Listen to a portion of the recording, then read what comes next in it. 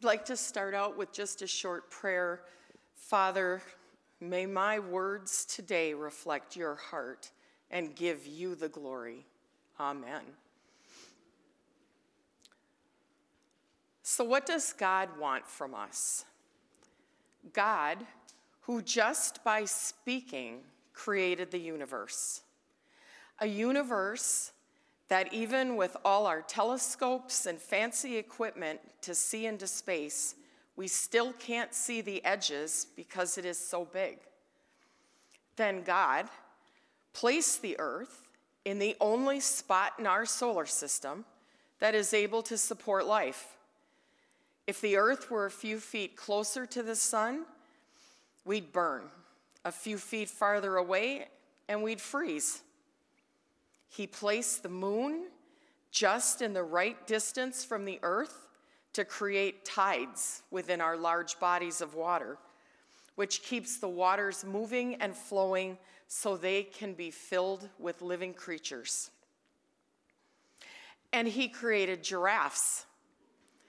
Giraffes need to be able to pump blood all the way up their long necks so they can get blood to their brains. So God gave them a huge heart. Now, with that huge heart pumping all that blood, when they bend their heads down to the ground, the pressure of that blood would cause their heads to explode. So God put baffles in those arteries to slow the blood when it needs to be slowed. Awesome, awesome, awesome. And then God created man, his masterpiece, made in his image. And today, this is such a God thing, on my phone, my devotion was about being his masterpiece, and I'm going to read a little bit of it to you.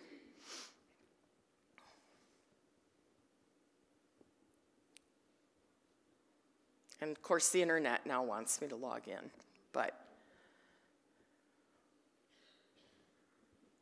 So this is by Max Lucado, and he says, you weren't an accident. You weren't mass-produced. You aren't an assembly line product. You were deliberately planned, specifically gifted, and lovingly positioned on the earth by the master craftsman. And I thought that was so appropriate.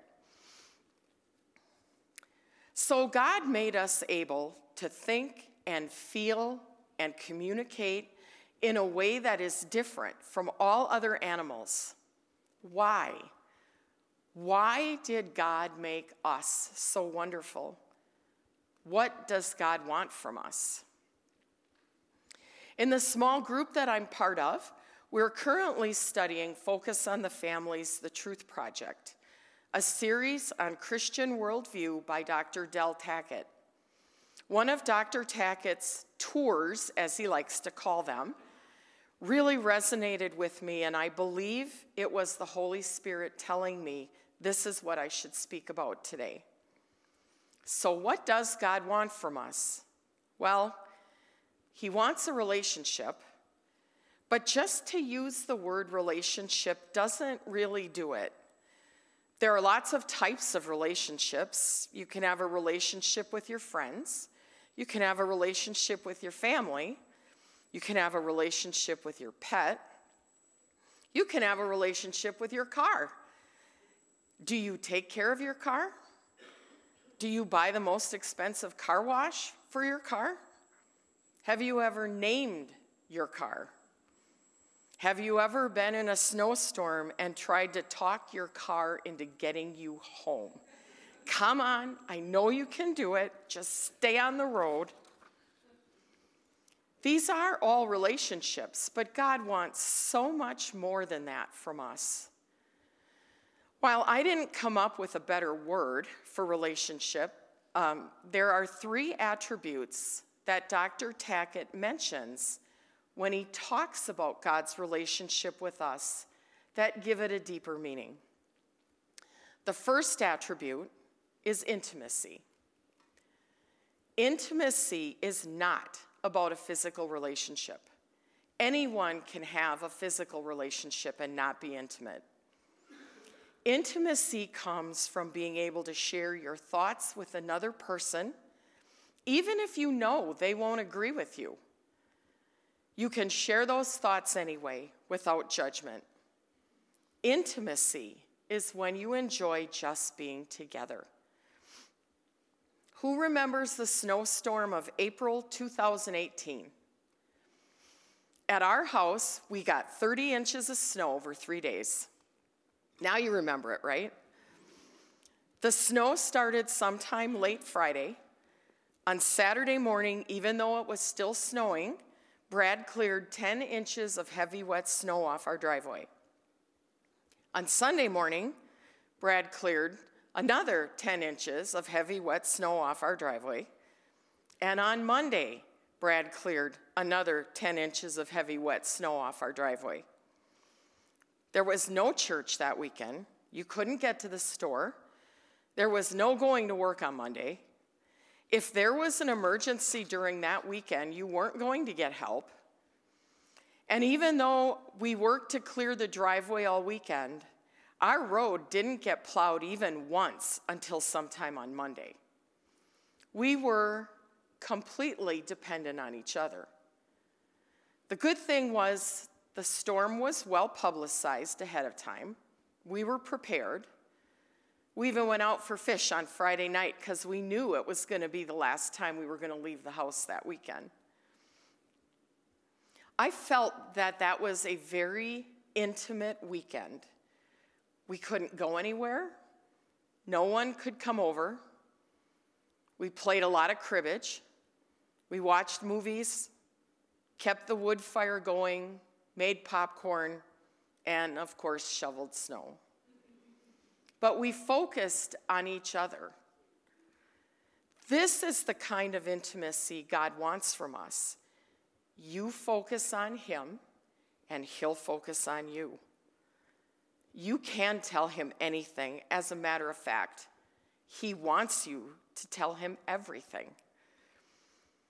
God wants you to enjoy being intimate with Him.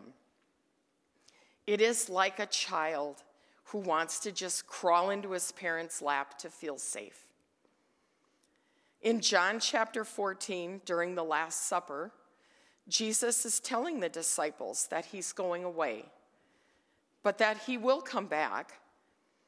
In verse 20, Jesus says, "In that day, you will know that I am in my Father, and you in me, and I in you.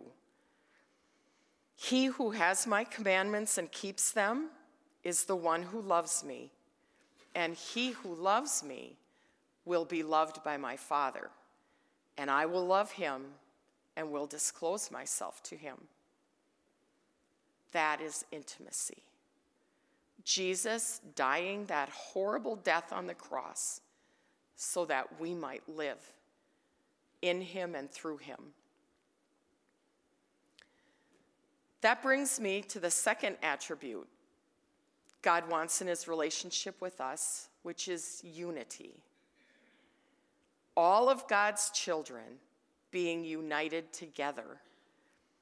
In John 13, verses 34 and 35, Jesus says, "A new commandment I give to you, that you love one another, even as I have loved you, that you also love one another.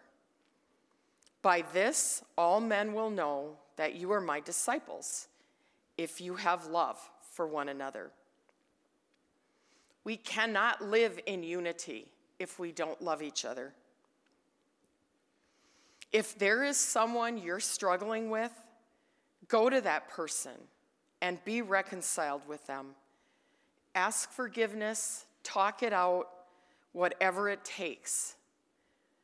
In the Sermon on the Mount, Jesus says, don't leave your gift at the altar if you're having problems with someone. Reconcile with them before you go to the Father. Don't judge anyone, or you may be judged in the same way. And what if someone slaps you on the cheek? You turn and give them your other cheek. These things are not easy, Believe me, I am the worst of anyone. Last Thursday night during our Bible study that I am leading on the Holy Spirit, there was a question we were supposed to answer about what do we do when we're running low on love, forgiveness, mercy, grace, and other Christian attributes. My answer, I get mad and I rant and I rage. I get upset at whatever I perceive as unfair or too hard. Boy, that wasn't the right answer, was it? But it is the truthful answer. And I am working hard to change, to go to God first, listen to the Holy Spirit inside me. No one is perfect, and we all fall short of the glory of God. But it's the working at it and trying to be better that's important. So we must all work to be united as Christians. And if you truly want to change, the Spirit will help you. Remember, everything we do for the Father. In Ephesians 4, Paul tells us, "Therefore I, the prisoner of the Lord, implore you to walk in a manner worthy of the calling to which you have been called, with all humility and gentleness, with patience, showing tolerance with one another in love, being diligent to preserve the unity of the Spirit in the bond of peace." And then he goes on and gives the statement of the unity of faith. There is one body and one Spirit, just as also you were called in one hope of your calling, one Lord, one faith, one baptism, one God, and Father of all, who is over all and through all and in all. Jesus wants us to love each other, and we should love each other the way he loves us. The world will try to tear us apart. Jesus will keep us together. And just think what Christians could accomplish in this world if we all truly work together through Christ. The third attribute of our relationship with God is oneness. Because Jesus lives in us, we are one with God. There are many verses in the Bible that describe this, so I will start with John 15, verse 5. Jesus says, "I am the vine, you are the branches. He who abides in me and I in him, he bears much fruit. For apart from me, you can do nothing." In Galatians 2:20, Paul says, "I have been crucified with Christ, and it is no longer I who live, but Christ lives in me. And the life which I now live in the flesh, I live by faith in the Son of God, who loved me and gave himself up for me." Romans chapter 12, verse 5 says, "We who are many are one body in Christ and individually members of one another." Do you feel the oneness? Do you feel Jesus living inside you? Henry Blackaby is the founder of Blackaby Ministries International.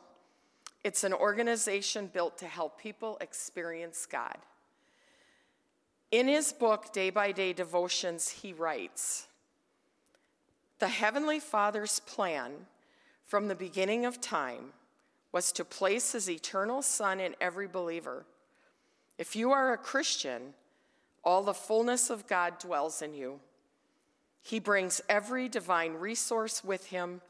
Every time you face a need, you meet it with the presence of the crucified, risen, and triumphant Lord of the universe inhabiting you. When God invites you to become involved in his work, he has already placed his Son in you, so that he can carry out his assignment through your life. Now, that's a lot of words. I'm going to read it again and a lot slower. The Heavenly Father's plan from the beginning of time was to place Christ in every believer. If you are a Christian, all the fullness of God dwells in you. He brings every divine resource with him. Every time you face a need, you meet it with the presence of the crucified, risen, and triumphant Lord of the universe inside you. When God invites you to become involved with his work, he has already placed his Son in you so that he can carry out his assignment through your life. How do you respond to the fact that we are already equipped to live life the way God wants you to carry out the assignments he gives you? I often hear people say, I don't know enough. I don't know enough about the Bible. I can't lead a Bible study. I can't lead someone to Christ. I don't know the answers. But Christ gives us everything we need. Faith. Faith that God will give you the words when you need them. Faith that God is guiding you.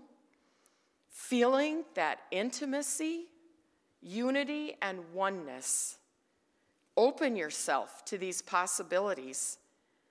Sit quietly and just listen. And one day you can be standing up here doing this, because I never thought I would. I want to end my message to you today with the scripture that Randy read earlier. Ephesians 3, verses 14 through 21. For this reason, I bow my knee before the Father, from whom every family in heaven and on earth derives its name, that he would grant you, according to the riches of his glory, to be strengthened with power through his Spirit in the inner man, so that Christ may dwell in your hearts through faith, and that you, being rooted and grounded in love, may be able to comprehend with all the saints what is the breadth and length and height and depth, and to know the love of Christ, which surpasses knowledge, that you may be filled up with all the fullness of God. Now to him who is able to do far more abundantly beyond all that we ask or think, according to the power that works within us, to him be the glory in the church and in Christ Jesus to all generations, forever and ever. Amen. Be strengthened with God's power. Let Christ dwell in your hearts and be filled with the fullness of God. And now please stand as we recite the Apostles' Creed.